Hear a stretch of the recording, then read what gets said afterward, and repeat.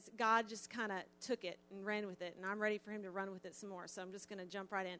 Actually, I had this whole cool, softball parallel to some things in the Bible, but I got some of my softball moms up in the house, and I'm afraid that if I say anything wrong or pretend like I know what I'm talking about, they're going to call me on it later, so just hold it until we leave the church, and then you can tell me where I messed up tonight, okay?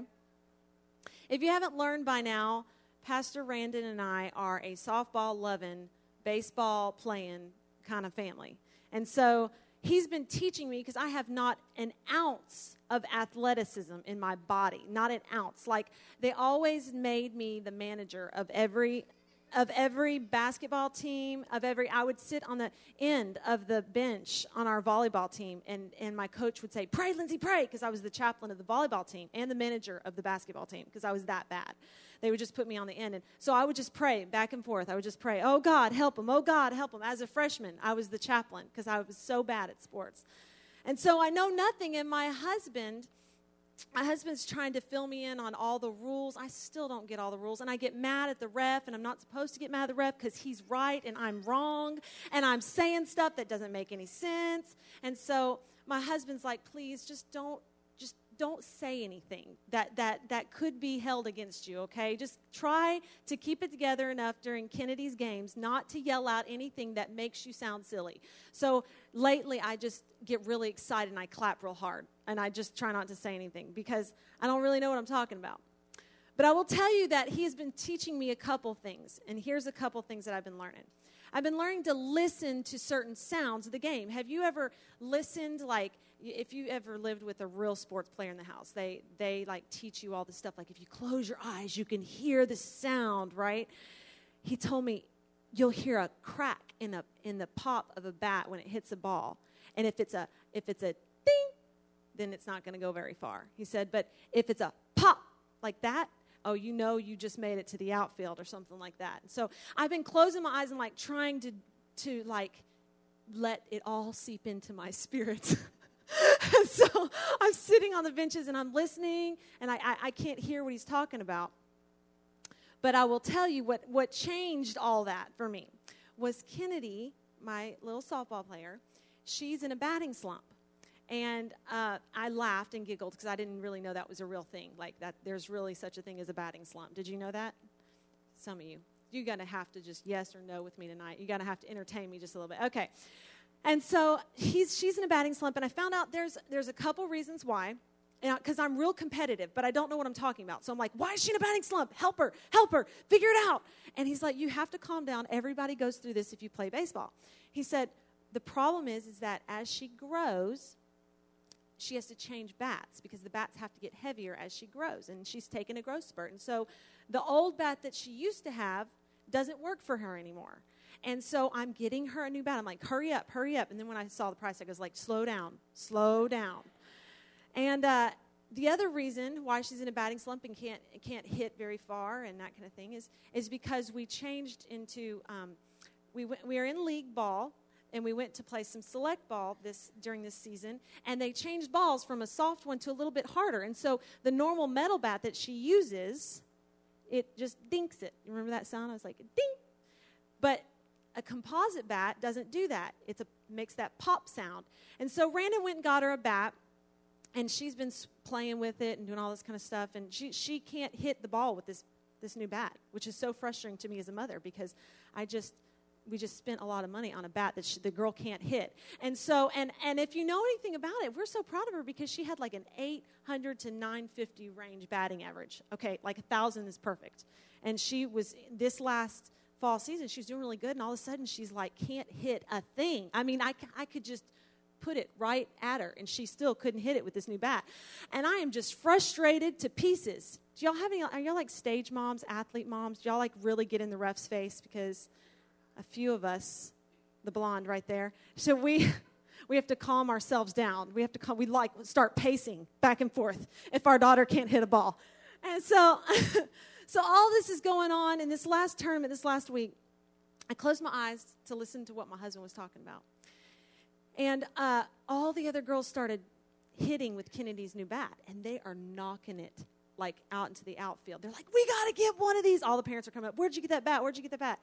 Kennedy can't hit anything. Oh, my gosh. You should have seen the tears. The drama. I don't even know where she gets it. She doesn't get it from her mama. And so she's crying, and everybody's hitting my bat, and her dad's not making it any better. Well, that's because you're not doing the same thing you should have been doing. And anyways, it was just drama the whole weekend. While everybody else was praying on Saturday night prayer, Saturday night, I was praying that my daughter and my husband would everybody would get along on the softball field, okay? That's what y'all were praying for Saturday night, was us, just so you know. So the difference is in the sound. Finally, she hit a ball, and I could hear the difference.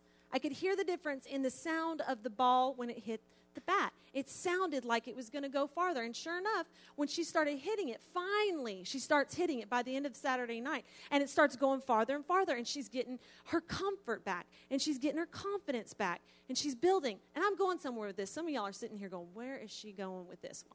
Trust me, I'm about to crack the Bible open right now. Okay. It reminds me a lot of the Battle of Jericho.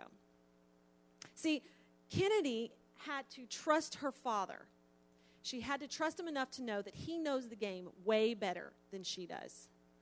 She also had to obey him. She did not want to bat with that new bat. She did not want to get behind that. She was so scared to use it. She looked like she was back 6 years old, like she had no confidence whatsoever. And so he made her use the bat. He said, no, we bought this. You're going to use it. You're going to get used to it. We have to trust him. We have to use the bat, obey him, trust, and just know that God has our best interest at heart. And that's a lot like the Battle of Jericho. If you'll open up your word with me tonight, and if not, I have it on the screen just for you. In Joshua chapter 4, 12 through 13, the armed warriors from the tribes of Reuben, Gad, and the half-tribe of Manasseh led the Israelites across the Jordan, just as Moses had directed. Okay? Remember that. Moses directed that. These armed men, about 40,000 strong, a 40,000-member army, strong, were ready for battle, and the Lord was with them as they crossed over the plains of Jericho. You'll notice that Moses now has passed, and he has handed off a 40,000-man army, strong, ready for battle, and has handed it off to Joshua. Joshua's the one, remember, that's commissioned to take the promised land, remember? In the word it said that generation would see the promised land. But because the other ones griped all the time, they lost their privilege to see the promised land. So Moses hands it over to Joshua, and now he has a 40,000-member army. Now, that's one way of defeating wars, of winning battles. See, in the desert, they defeated many an enemy with that 40,000 men, strong. Many. They were victorious for the Lord. Many occasions they won in the Lord's name. It even says here, and the Lord was with them. And the Lord was with them as they crossed over the plains of Jericho. So that was God's weapon for that season with those 40,000 men. That was God's weapon. He was with them. That's what he provided for the Israelites. But here's where the change comes, okay? In Joshua chapter 5, 13 through 15,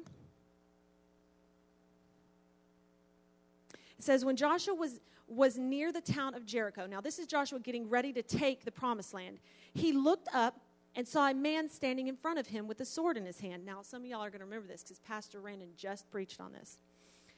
Joshua went up to him and demanded, "Are you friend or foe?" "Neither one," he replied. "I am the commander of the Lord's army." At this, Joshua fell with his face to the ground in reverence. "I am at your command." Joshua said, "What do you want your servant to do?" You can read on. And he tells him to take off his sandals. This is, you're standing on holy ground. And at that moment, the tactic, the strategy has changed. The strategy changes. So what does the Lord do? He comes in and says, "Joshua, I know you have 40,000 men, strong. And I've used that, and that's good. But right now, I'm about to change some stuff on you." And notice Joshua's posture. Whatever you want to do. Do it now. Change it. I'm ready. What do you want your servant to do? That's a good attitude to take, y'all, because staying in the will of God keeps you in line for victory. Joshua 6, chapter 6, verse 15 through 16. We're like skimming through the whole Bible tonight. We're going to get to Revelation within an hour. Just checking. It says, this is actually the strategy of how they took the promised land. On the seventh day, the Israelites got up at dawn and marched around the town as they had done before. But this time, they went around the town 7 times. The 7th time around, as the priests sounded the long blast on their horns, Joshua commanded the people, shout, for the Lord has given you the town. Jericho, skip down now to verse 20. When the people heard the sound of the ram's horns, they shouted as loud as they could. Suddenly, the walls of Jericho collapsed, and the Israelites charged straight into this town and captured it. Do y'all remember the children's story? You know, they marched around the Battle of Jericho. I know there's even a song. And the walls down to the ground. I think so. Isn't that right? Or is that another song? Okay. You know the kid story. So all that whole story is about obedience and how God wants to win a victory a different way, right? But what you don't understand is that this was uncomfortable for them because they had 40,000 men ready for battle. They had won many a battle with this army, and instead, he wants us to walk around a city. Don't you see how that could be just a little bit uncomfortable? How that could test you and make you, it's a mental game. It's a mental game. You're going, God, I can do this. See, the problem is that once we've stayed in a season too long, we keep using the same things that God has given us to use, and even though we've outgrown them. Just like my daughter had outgrown her bat, it's almost like you grow stagnant because now you're not relying on the Lord anymore. You're relying on your own abilities in that season. God changed offensive tactics.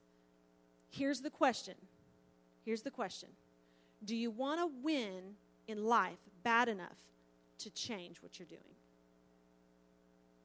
Gosh, how many marriages do I hear the same thing over and over and over again?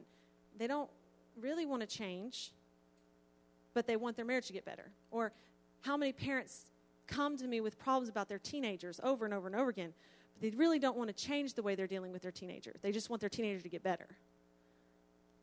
It's a different season. They're not 6 anymore. They're 16. You're going to have to change a little bit. Spanking on the bottom doesn't work. They laugh at you. Well, that's my 5-year-old now laughs, so I have to change up anyways.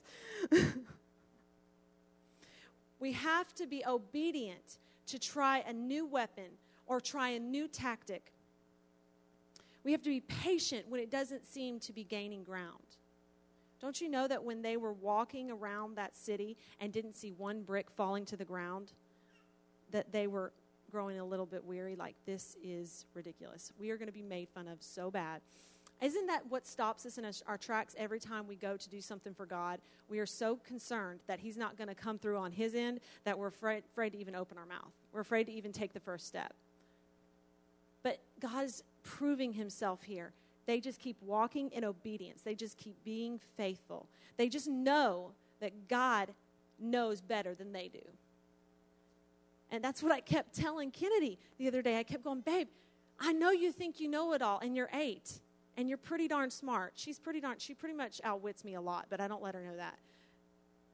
But you don't know as much as your daddy does at softball right now, so you need to just do what he's telling you to do. It's a mental game. Take that mental block out of here and just start using the weapon, using the bat that dad has given you.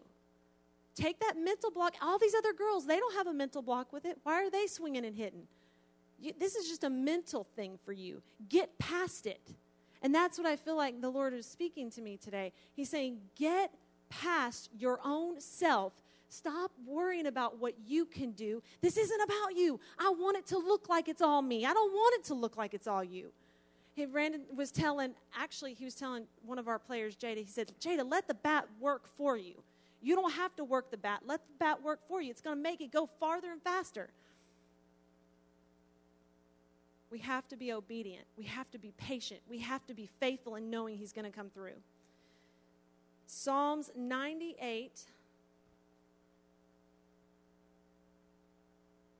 verse 1. Sing a new song to the Lord, for he has done wonderful deeds. His right hand has won a mighty victory. His holy arm has shown his saving power. And I want you to realize here that in the Bible, his right hand represents his power and his faithfulness. How does he win victories? How does he do wonderful deeds? How is he mighty in battle? Through his power, and through his faithfulness to provide that power for us. If you go on to read that, that is the most encouraging chapter in Psalms. Encouraging. Why am I talking about warfare and battles? And because I feel like that every day we're on this earth, there's something else we have to overcome, whether it's small or whether it's big, whether it's hard or where it's pretty easy, but you still have to overcome it. Because the Lord is constantly testing your heart, and he's constantly allowing the devil to tempt you, to grow you. So I use war strategies or game strategies, but really I'm talking about just life in general.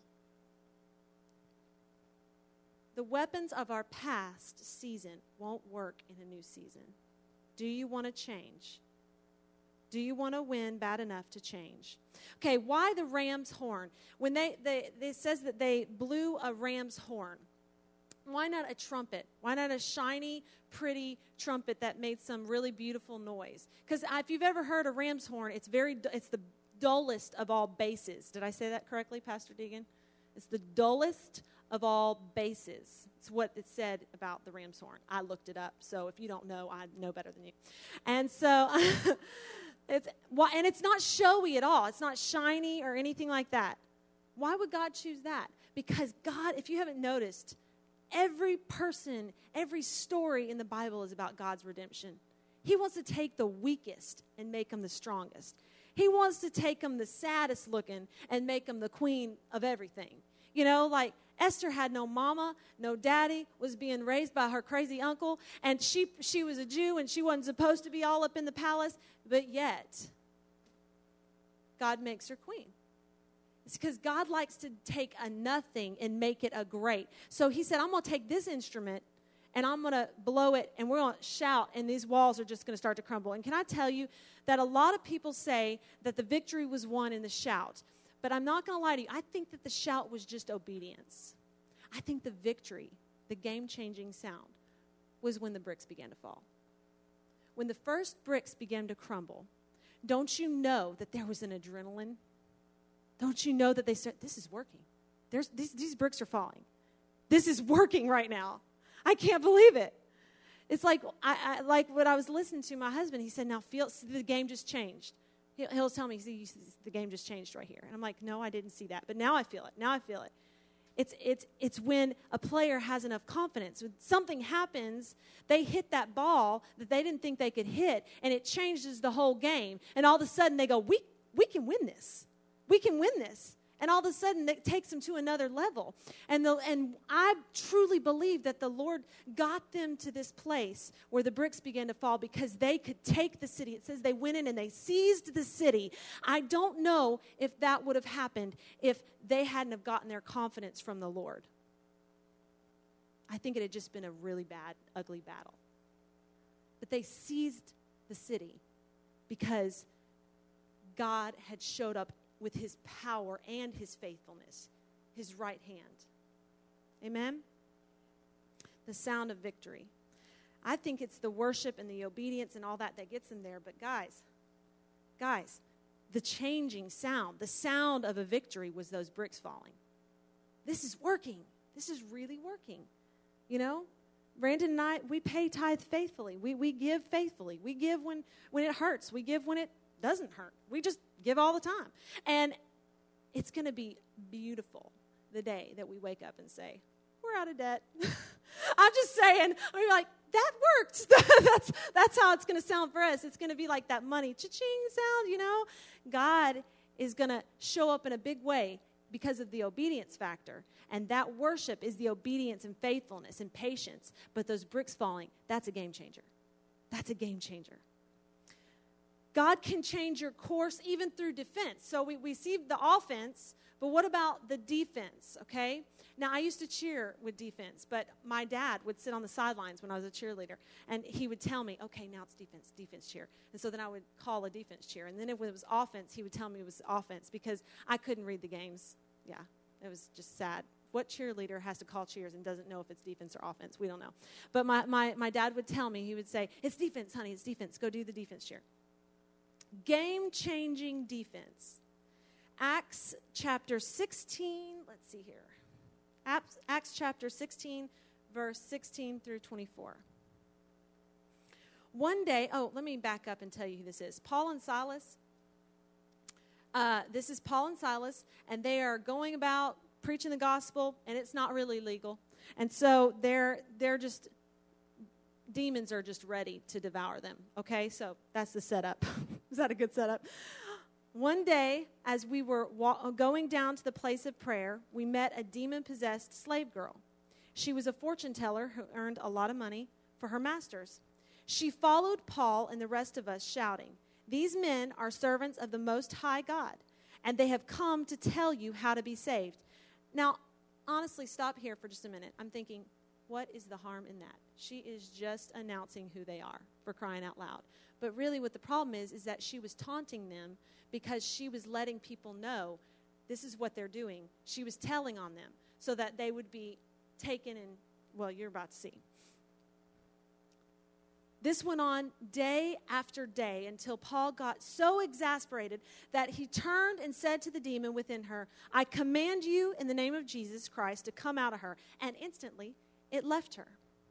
Her master's hopes of wealth were now shattered. So they grabbed Paul and Silas and dragged them before the authorities at the marketplace. The whole city is in an uproar because these Jews, they shouted to the city officials, They are teaching customs that are illegal for us Romans to practice. A mob quickly formed against Paul and Silas, and the city officials ordered and them stripped and beaten with wooden rods.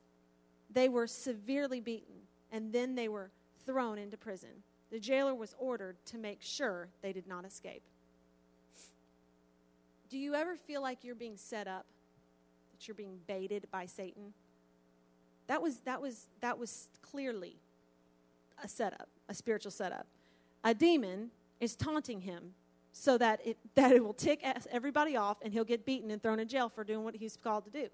You can't tell me that's not a clear picture of being on the defense, of holding off the opposition. I am sure that he probably did not cast that demon out because he knew what was coming. Don't you know, it took a couple days. He said finally, he was so exasperated, he finally cast it out. Why wouldn't he cast it out the first day? Because he probably knew, this is a setup. I know what this is. I know what's coming. If God hadn't let it happen, though, this is the thing. God allows us to go on the defense. Why? Because when we come out of the defense winning, we see some of the biggest miracles we've ever seen in our life. See, if you read on in Acts 16, verse 25 through 26, around midnight, Paul and Silas were praying and singing hymns to God, and the other prisoners were listening. Suddenly, there was a massive earthquake, and the prison was shaken to its foundations. All the doors immediately flew open, and the chains of every prisoner fell off. That's a game changer. The worship was just straight obedience and faithfulness. Shackles falling off, that's a game changer. In my book, I'm not just singing something slow. Now I'm jumping around and acting silly and, hallelujah. You know what I mean? I'm taking a lap around the jail cell. You know what I mean?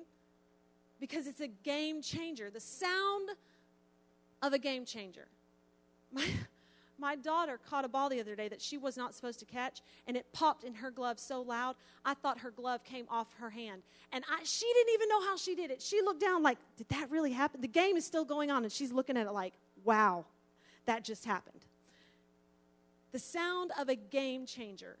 What the devil meant to destroy you and take you under and seize you and make you to the point where you can't come back. You just can't come back. God immediately will turn around for your good. It says, here's a word that's used in sports. I had to look it up. A rally is an abrupt recovery from a setback. Why don't we use this in church? Holy moly. We need to write a worship song with the word rally in it. Can you do that? Okay, get at it. And so, an abrupt recovery from a setback. I want to believe that was a rally, a Holy Ghost rally. I want to have a rally up in here. Oh my gosh. What it does for you is it makes your faith skyrocket at a rapid pace. And things that you would normally not be able to do because your faith is about this big, all of a sudden your faith is so huge that you could say boo and 10 million demons would just fly out of the room. It's like Matrix style. I'm dead serious. I'm dead serious. You like Matrix style? That was my interpretation. Let me read on. Acts 16:30, verse 30. It says, then he brought them out. This is the jail cell guy. Then he brought them out and asked, sirs, what must I do to be saved? Of course he's wanting to know how to get saved because he just saw the most incredible thing happen in the entire. I mean, I'm wanting to know, like I'd get saved again too if I was sitting there and there was an earthquake and people's shackles start falling off. I'm getting saved all over again. They reply, believe in the Lord Jesus and you will be saved along with everyone in your household. And they shared the word of the Lord with him and with all who lived in his household. Even at that hour of the night, the jailer cared for them, washed their wounds. Then he and everyone in his household were immediately baptized. He brought them into his house. He set a meal before them, and he and his entire household rejoiced because they all believed in God. Now that is the finish of a game. I want to know how that jail cell person, that jailer, I guess you call him, a jailer, how he felt. Because God just did a whole lot just to get him and his household saved. I mean, he just jumped through hoops to get that family saved. It puts such a sweet ending on something so difficult that you know that God allowed to happen to make you stronger. I know that every time one of these things happened, I don't believe Paul came out of the gate with faith that just rocked the world. I believe he was like every human on this earth, and he had to grow in his faith. And I believe that this right here probably skyrocketed him pretty quick. I mean, it would skyrocket my faith. I'd be praying over everybody. Even if you were running from me, I'd still be praying over you. God can have a defensive strategy as well. My husband says, he says this thing. It says, finish the play, finish the inning, finish the game. But he tries to get him to say it really fast. Have you ever coached like a little league or a little dribblers or like 8U softball at all? I'm telling you, it's like herding bumblebees. I'm very serious. It's like once you've got one, there goes the other one. And once you've got this one, there goes the 8. And he's like trying to teach them how to say, finish the play, finish the inning, finish the game, finish the play, finish. I mean, I get tongue-tied. I'm an adult, and these little girls are all just like, I have a video. My video now, I tried to get all fancy and edit my own iPhone video, and I cut off half the video. But you'll get the picture here. You got it for me, Ryan? Play. Quiet. Finish the Play. Finish the game. Finish the Play. Finish the Start over. Start at the beginning. Here we go. Right here together. Finish the Play. Finish the Inning. Finish the Game. Finish the play, Finish finish the the inning, finish the game, finish the play, finish the inning, finish the game. Let me tell you how important this is. If you're constantly looking at the end of the game and you keep looking at the scoreboard and you're losing, you're not going to focus on what you're supposed to be doing in that moment. Just finish the play. Don't give the devil the play because you're sad and weak and just down. Finish the play. Finish the inning. Finish the game. That's what we're called to do. We are called to be finishers. 1 Corinthians chapter 9, 23. I know you've heard this about a gazillion times, but I'm going to read it to you again, and y'all are going to act like you never heard it. Okay, here we go. It says, I do everything to spread the good news and share in its blessings. Don't you realize that in a race, everyone runs, but only one person gets the prize? So run to win. I don't want to be some sad little Christian girl that doesn't ever do anything in her life. I want to win some stuff. I want some shackles to fall off.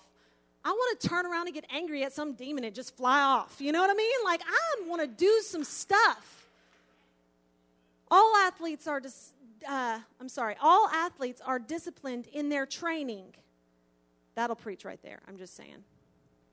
They do it to win a prize that will fade away, but we do it for an eternal prize. So I run with purpose in every step. So I run with purpose in every step. So I run with purpose in every single step, because every step matters. See, here's the thing. A baby can't just decide that it's going to start running sprints. A baby has to learn how to stand up.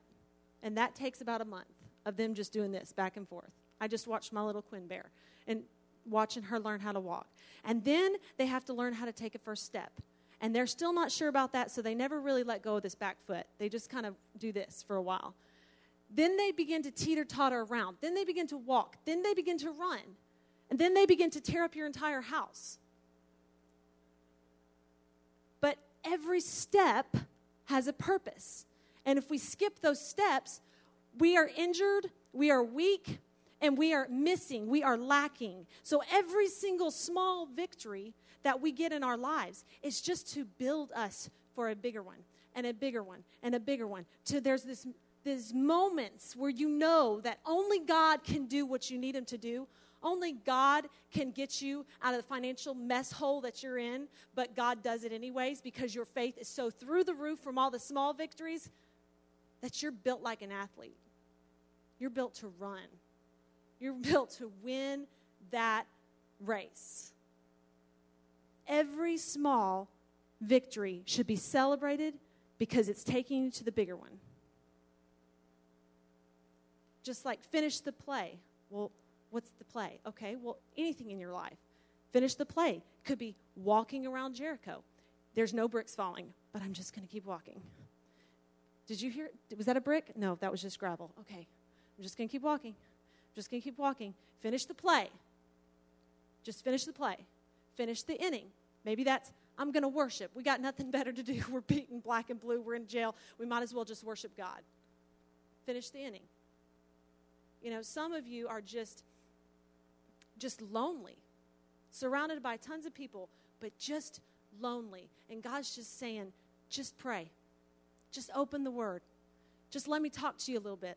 Let me worship just a little bit so I can pour out my love upon you. You can feel my presence in this room with you right now.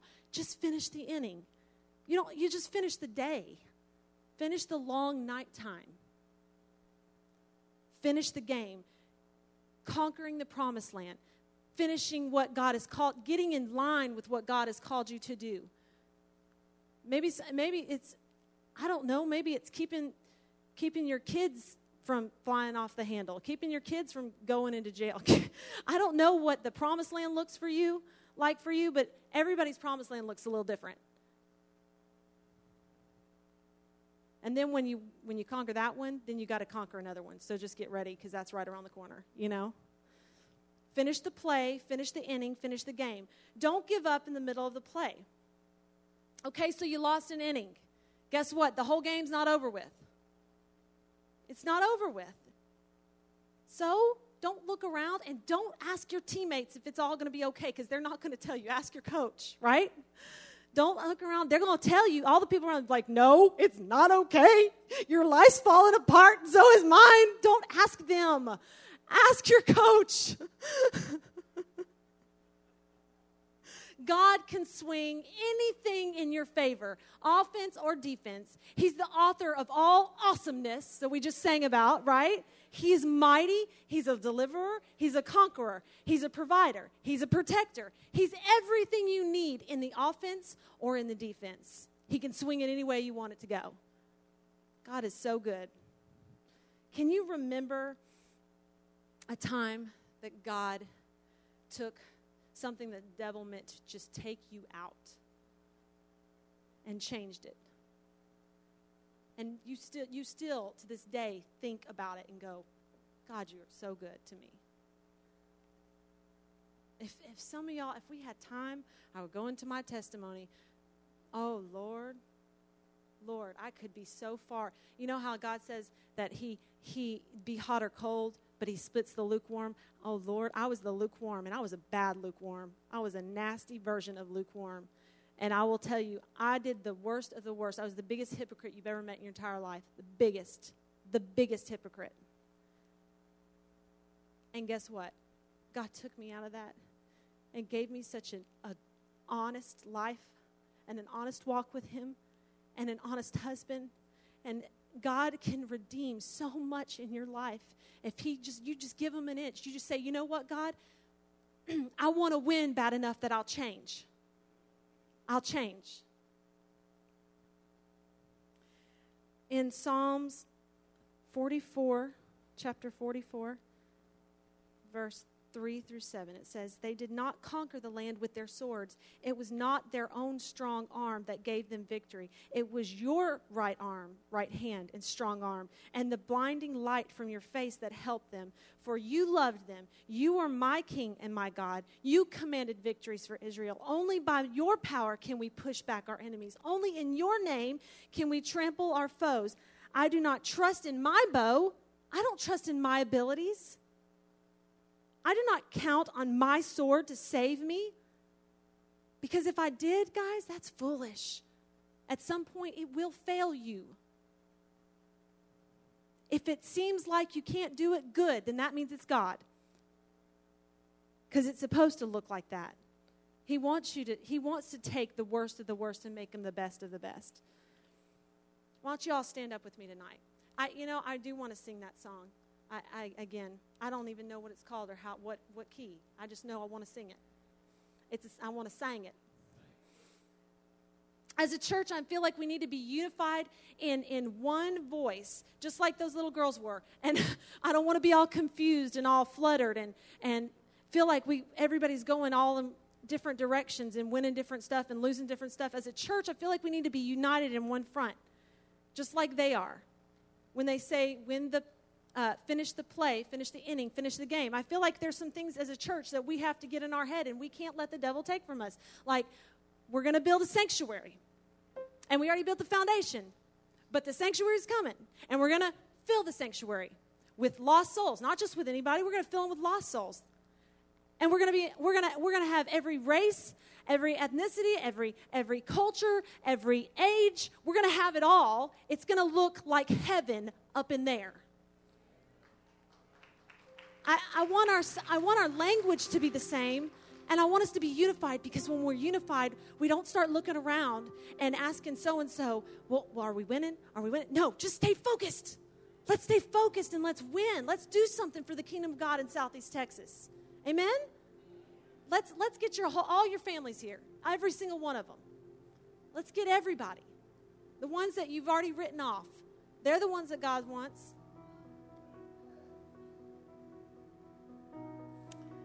As a nation, we need to all be in one voice. It doesn't matter what the economy looks like, we're going to be blessed. Amen. It doesn't matter who's in office at what level, we're going to be blessed. Amen. We are going to have one voice, united, and we're going to make every play, and we're going to win every inning, and we're going to win the game, because that's what it says in the back of the book, that we win. Yeah. We win.